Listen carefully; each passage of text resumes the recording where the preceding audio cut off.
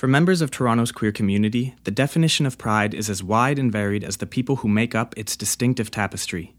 From its humble beginnings as a Hanlan's Point barbecue in the 70s to the month-long celebration we revel in today, Pride is an indomitable force. For many in the community, particularly the younger generation, Pride is a celebration. It's bright costumes, parades, parties, an expression of our true selves and all we fought to achieve. But we sometimes forget it was a literal fight. While Pride today is an annual tourist draw, we should keep in mind that people fought for this. They fought to have that picnic at Hanlan's 40 years ago. They fought for the parade, for representation, for the rights afforded their fellow human beings, and yes, just to be who they are and love who they love. And that fight is defined by the relationship between Toronto's queer community and the law. On February 5th, 1981, Operation SOAP was carried out by the Metro Toronto Police. Over 300 gay men were arrested and detained, pulled half-naked onto the street and exposed to the world. The next day, 3,000 people rioted for their brothers and sisters' freedom and human rights. This clash is considered by most to be the coming out of Pride as we know it today. It was invoked last year when Black Lives Matter challenged the broader community to confront police violence against the marginalized. And just as the LGBTQ+ community was grappling with this conflict, we begin to notice members of our community have been going missing at an alarming rate. We start to worry. We hear whispers of a serial killer in our community.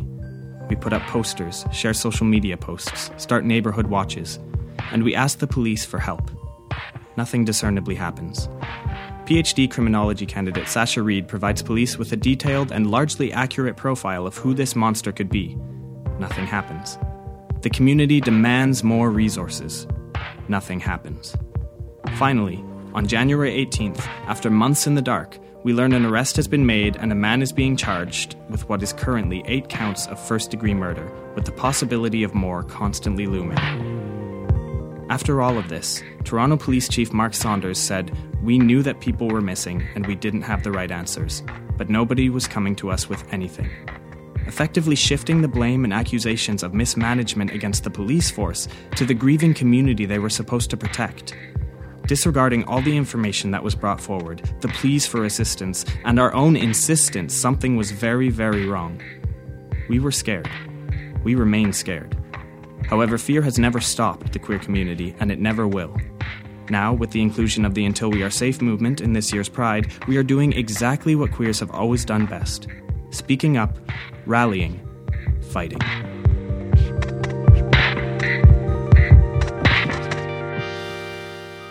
I'm Gavin Bowerman, and this is Spacing Radio.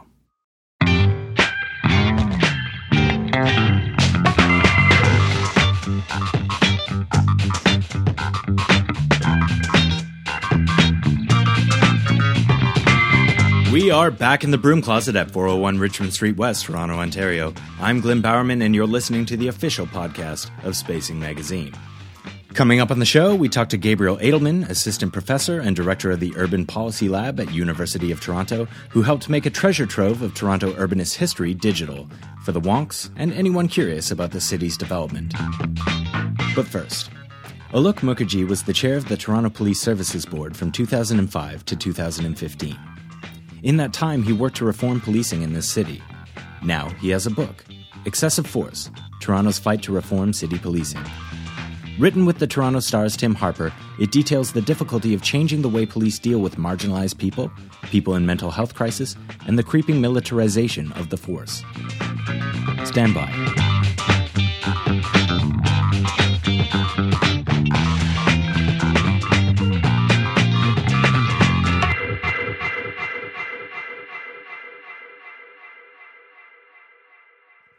I wanted to start off, I'm not trying to be controversial, but last April, a suspect was taken peacefully in a very globally recognized violent act. And a lot of the commentary was about how remarkable it was that the suspect was taken peacefully without any shots being fired by the police. I wanted to start by saying, why should we be surprised that a suspect was taken without any sort of armed violence on behalf of the police? That's an excellent question. What is remarkable about that incident is that it was seen as a remarkable response by the police, because what it showed me was if police follow their rule book and their procedure, that's exactly how they should be doing things.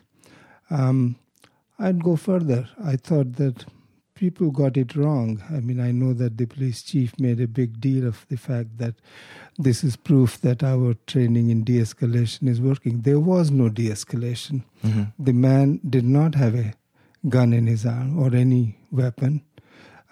He was in plain sight. And the police officer who took him down followed his judgment and his procedures, and it was a peaceful resolution. I cannot help wondering if there would have been the same response if it had been any other part of the city, mm-hmm. or the individual had been of any other background than this particular one. Right. Why do you think culturally we're so surprised when, people even talked about his remarkable restraint, but this, reading your book, this is the goal. This is the, at least whether or not we attain it, that is the goal of a community police officer. That is right. We give the police officers tremendous power. We give them a gun. We give them some training. They are given huge amount of discretionary authority by the law, which they are exercising on our streets and in our neighborhoods. What we want them to do on behalf of the community is to the maximum extent possible, resolve situations peacefully. We also know that the vast majority of the situations that they deal with are not criminal situations like the one on Yonge Street.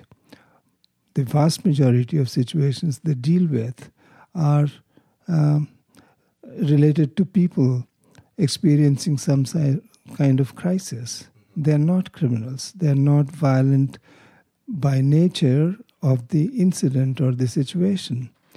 And as Justice Iacobucci said in his report to the police chief on people in crisis, that even the goal should be zero harm, that even one death is too many. So it's not so much, the public concern is not so much around how police deal with violent crime. Public concern, which I share and try to deal with in my book, is around how police deal with those situations which do not involve people engaged in violent crime.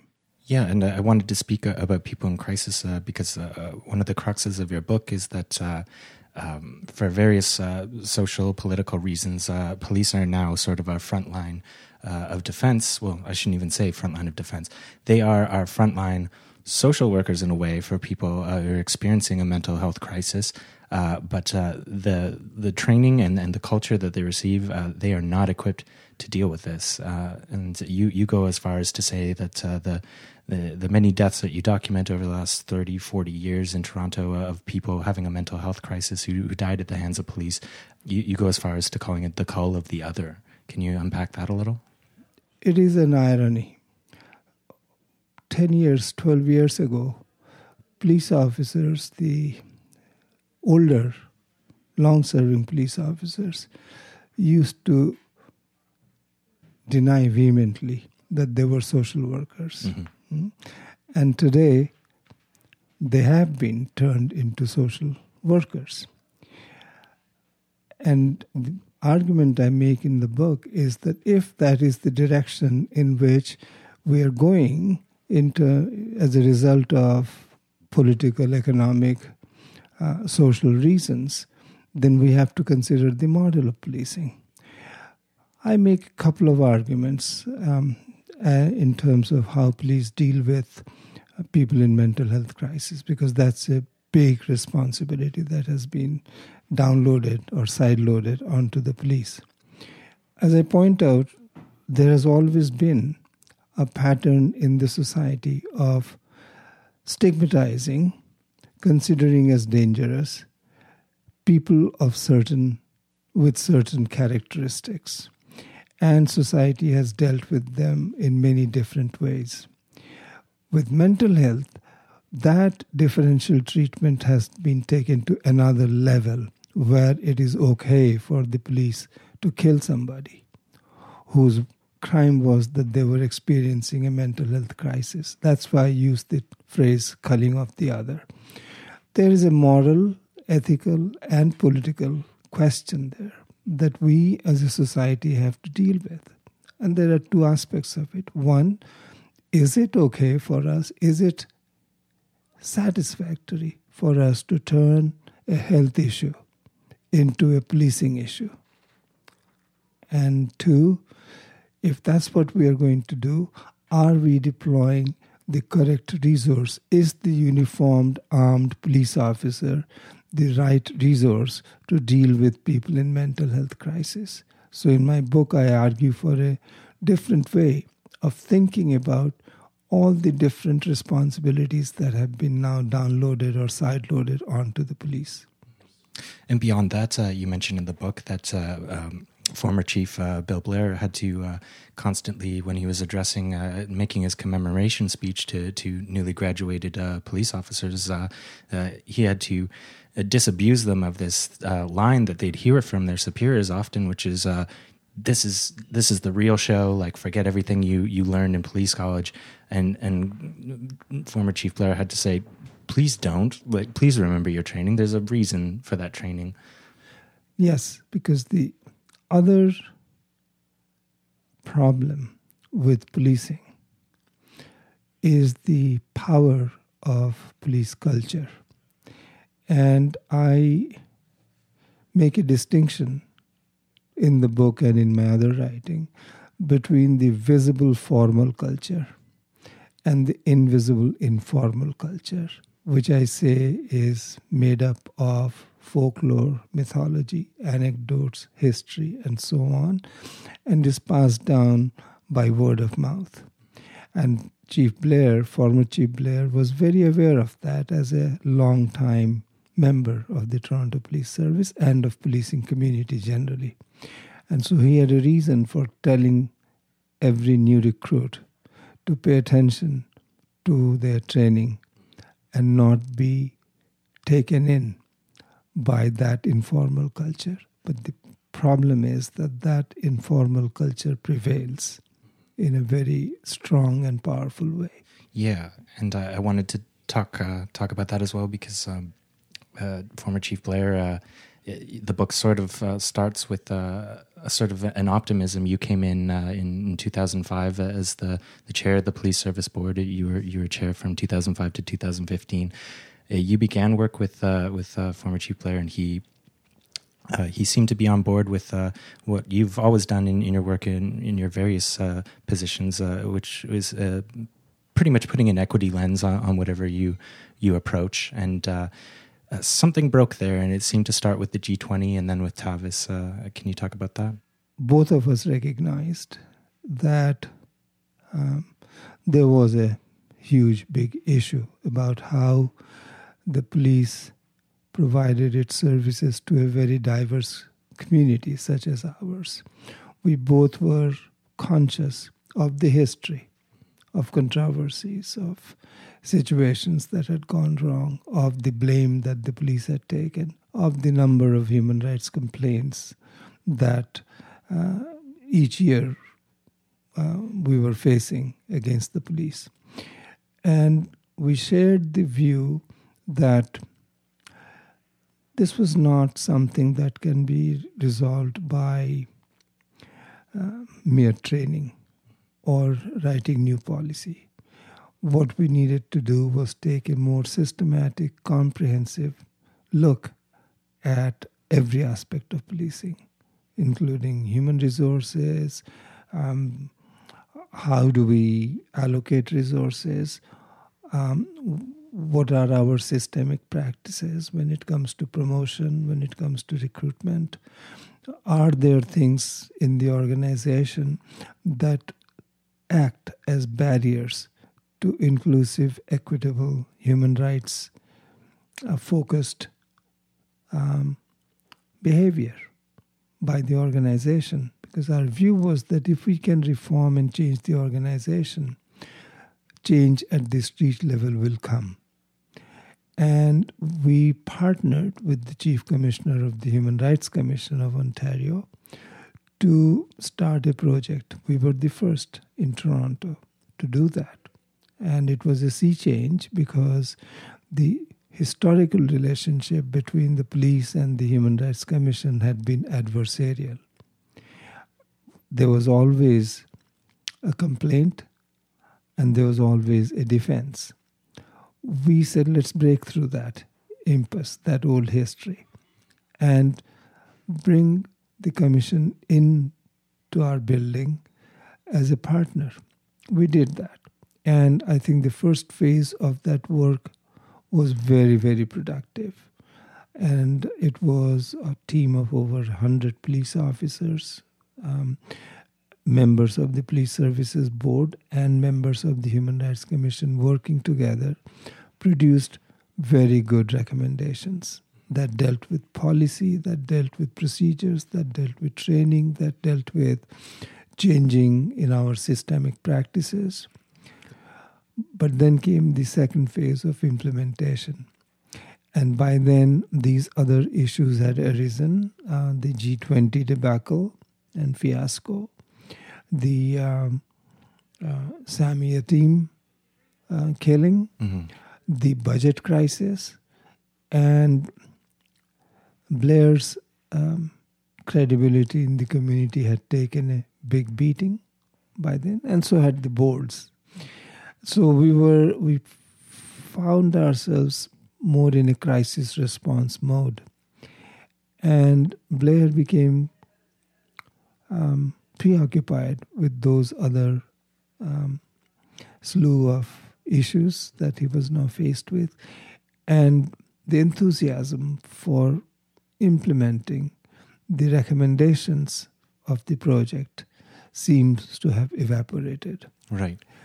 I'm trying to imagine another form of employment where your boss and the police board is the boss of the chief and the police service. I'm trying to imagine another scenario where your boss can say, "What are you working on?" And you can say, "Don't worry about it." But you mentioned time and again that the sort of wall that you came up against is the police don't have to be forthright about operational matters, even to their employer, which is the Police Services Board. It is quite a unique situation, and it is paradoxical, because the model of policing that we have is one that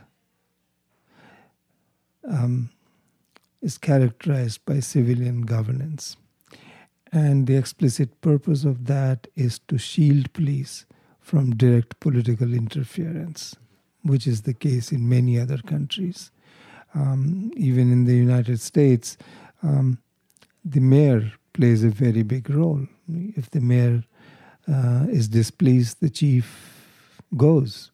And that is an understandable goal. You don't want too much political interference. Right. That's right. And but on the other hand, the law has created certain lines of demarcation in terms of the responsibility or the authority of the police board and that of the chief of police. Mm-hmm. And also in terms of resources. The police chief has way more resources in terms of access to information, in terms of analysis, in terms of expert advice than the board does. Mm-hmm. I mean, Toronto Police Board is one of the better ones in that we have a few senior staff members. There are other boards which depend even more on the chief. Right. So there's an imbalance, both because of legal reasons of demarcation of responsibility and because of asymmetrical resources. So there's not a lot the board can do if the chief gives you a report and the board wanted to get behind that report. I'll give you an example.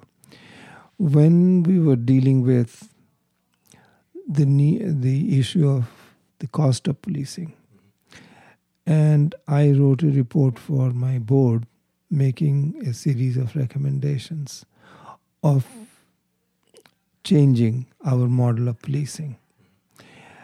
And the board received that report, and the chief was asked to consider my recommendations and come back with his response. And lo and behold, most of the most significant recommendations, the chief told the board would not achieve any savings.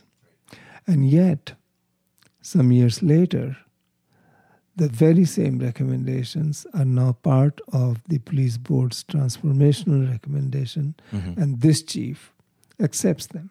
Right. So I can only draw the conclusion that the report that was provided to the board was to suit the chief's preference and convenience, and the board had no way to question his report. We did that eventually when the city gave the board money to bring in an outside consultant, KPMG. They examined the reports that were provided by the police service and basically told the board that it was a sham. Another example I'm thinking of is, which I know you've written about for Now Magazine, and we've covered on this podcast. We spoke to Professor Graham Hudson of Ryerson, who had a report last year, I believe, basically about the whole idea of sanctuary city, which City Council had voted in favor of. And his report was saying that basically police are just not, they're not following the sort of principles of a sanctuary city, not forwarding people's immigration status to higher authorities, that kind of thing. Again, just, the board had asked, on behalf of council to stop doing this practice, and they just kept doing it. The board and the police service were ahead of the city initially, in that we brought in a policy on sanctuary city, on people without status in the city, before the city did anything. And it was based on an agreement between the board and the chief that, for the most part, the police had no reason to inquire about anybody's status before providing them with service or responding to a call or what have you. What the chief cautioned the board against is the don't tell piece. It was the don't ask, don't tell policy that we were looking at. So while we agreed that the police had no reason in 99% of the cases to ask somebody's status, but because of the discretionary powers that were given to police officers, if by any means they were to come in possession of information, even the chief could not order them to keep silent. So we couldn't order them to not tell. But clearly, as years passed, the implementation of that policy fell by the wayside. That is what Graham Hudson's report suggests.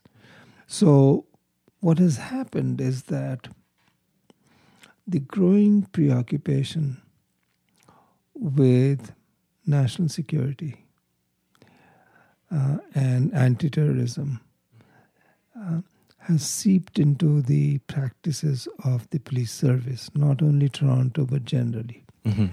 And that has undermined whatever progress we had made in those initial years when we brought in the policy to don't ask.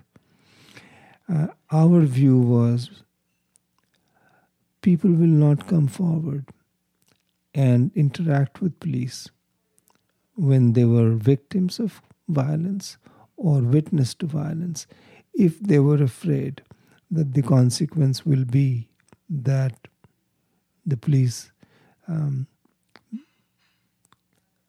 interaction results in their removal from this country or detention by immigration people. Right. So we wanted to facilitate a level of confidence where witnesses and victims of violence will come forward to the police. But it seems that considerations of national security and anti-terrorism have taken precedence over the safety of residents of this city. Right. And to that further culture switch and to the further militarization and further branch into anti-terrorism, as you say in the book, if we decide that it makes sense for our police to be this sort of anti-terrorist, border security force, then we want federal funding for that. I mean, we're doing this labor that should be a federal issue for free with no funding from any federal government. But I think your point is that we don't want that, and that we want to move to a more equitable, community-based sort of policing. Yeah, I mean, the point I make in the last chapter of the book is to justify the need for rethinking our model of policing, is that we really need to parse out what are all the functions that are now being given to the police. There'll be more with the new cannabis legislation. Hundreds of millions of dollars are being allocated by the provincial government for municipalities. Where will that money go? A big chunk of it will go into policing. Mm-hmm. There'll be greater risk of discriminatory policing, of police surveillance, of poor people, of street people, of racialized minorities as a consequence. But if that's the direction in which we are going, relying more and more on policing, and I don't mean just the public police, I also mean the transit police, the campus police, the housing police. We need to think about all of those different forms of policing and ask ourselves, what are the functions that are directly related to community safety and wellness? My proposal is that we create a more integrated spider's web of services where the police is one part of a network. It may mean reimagining or imagining a different organizational model. But we need to have that conversation as communities, particularly large urban communities like ours.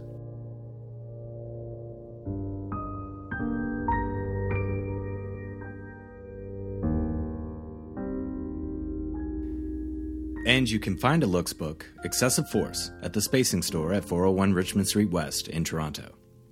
Now, around the time of the First World War, people in Toronto started thinking seriously about the way the city worked. Or didn't. They wanted to quantify the city's various aspects and ask questions that might guide the way it grew into the future. The Bureau of Municipal Research was born.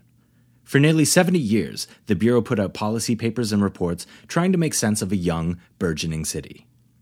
Today, this information has been digitized and is available for free to anyone who cares to access it. Here's U of T's Gabriel Edelman to tell us all about it. To get the ball rolling, let's talk about the Urban Policy Lab. You are the director. That's right. So it's a new initiative at the School of Public Policy and Governance, and will be turning into the Munk School of Global Affairs and Public Policy as of July. It's a hub, a teaching and research hub for students and faculty to focus their efforts and their urban research, all the urban research that's happening at the school, bringing it under one umbrella, so to speak, and create some new opportunities for partnerships and collaborations and interesting research projects. Mm-hmm. And one of these projects that you've undertaken is to digitize the archives of the Bureau of Municipal Research. Can you tell me first about the Bureau, how it came about, and what its sort of legacy is? Yeah, so the Bureau was a little bit of a surprise to me originally, and I think it's a surprise to many. It's an organization that was around for 70 years in Toronto, tied to other similar bureaus across North America in places like New York, Chicago, Cincinnati, Philadelphia, I believe. Toronto had its own version of this, and for those 70 years, it was producing a whole bunch of policy reports on urban issues, the type of things we debate today, the type of stuff you talk about on your podcast and in your magazine. And so over time, it produced a wonderful library of over 800 reports covering pretty much anything you might be interested in as an urbanist. And it came out of a sort of era where people were looking at cities. They were described as reformers. When you talk about reformers, at the turn of the last century, what kind of reform were they looking at? Well, so this was a period of patronage, of, let's face it, corruption.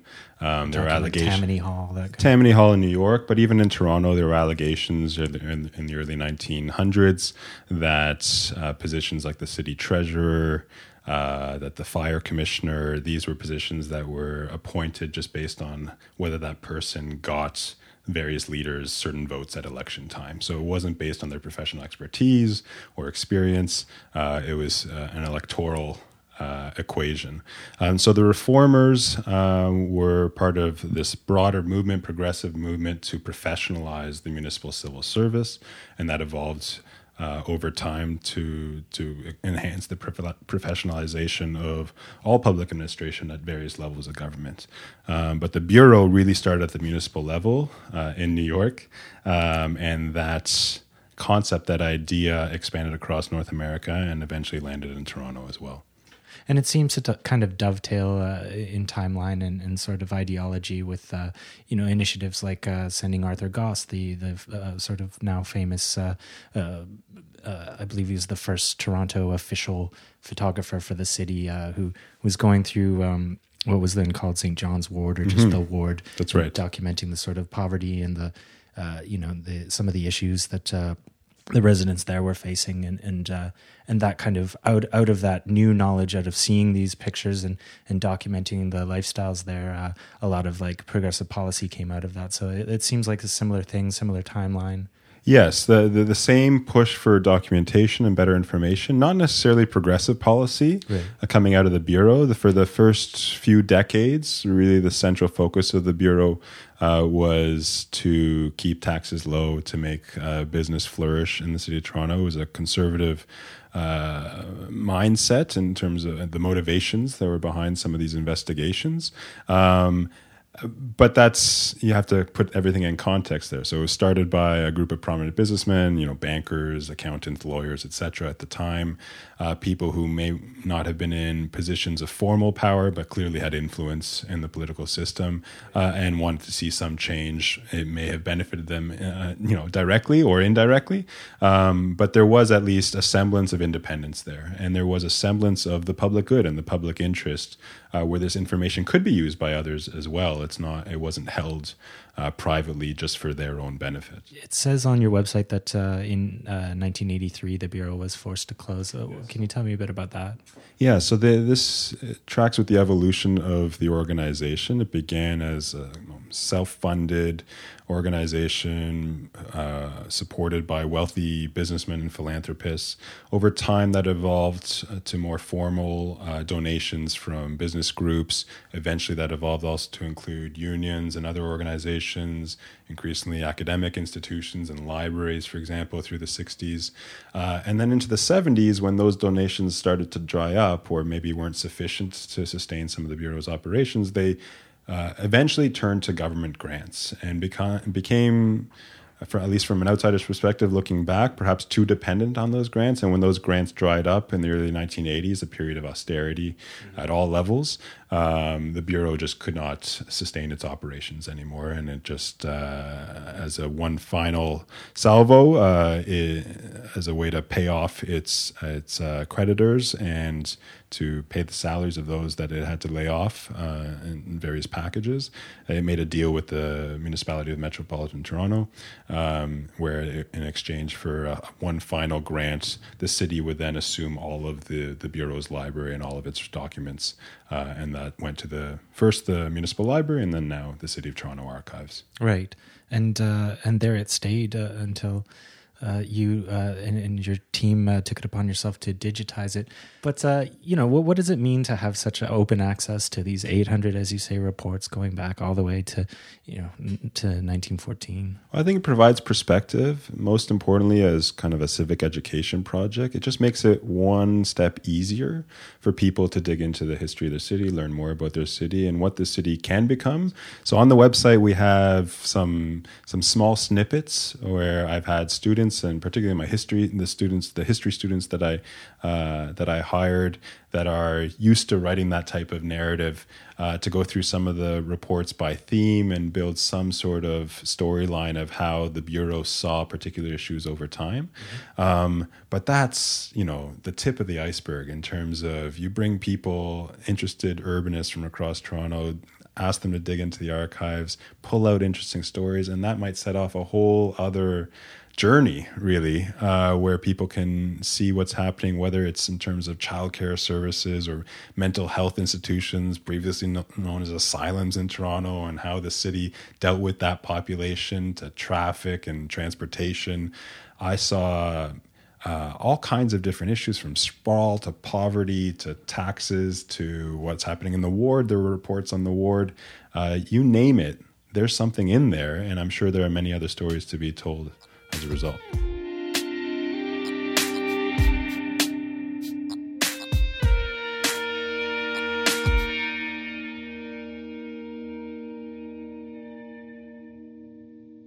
In my time covering city issues, I've met some good cops. Great cops. Warm, giving people who work tirelessly to help strengthen bonds in the communities they serve. But I have to say, that is not the prevailing police culture in this city or any other North American city for that matter. Too often we're kept in the dark. We are asked to respect the police and to trust them implicitly. But trust is a two-way street. It isn't disrespectful to demand more, to demand better of the police. After the G20, carding, violence against marginalized people, the misinformation surrounding the murders and disappearances in the gay village, the Toronto Police Service needs to do some very real, very public soul-searching about the way it exists and operates within the city as a whole. It starts at the community level. It starts by listening to and understanding the people police are paid to serve and protect. That model of policing exists. Those cops exist in Toronto today. It's time to make that the rule and not the exception.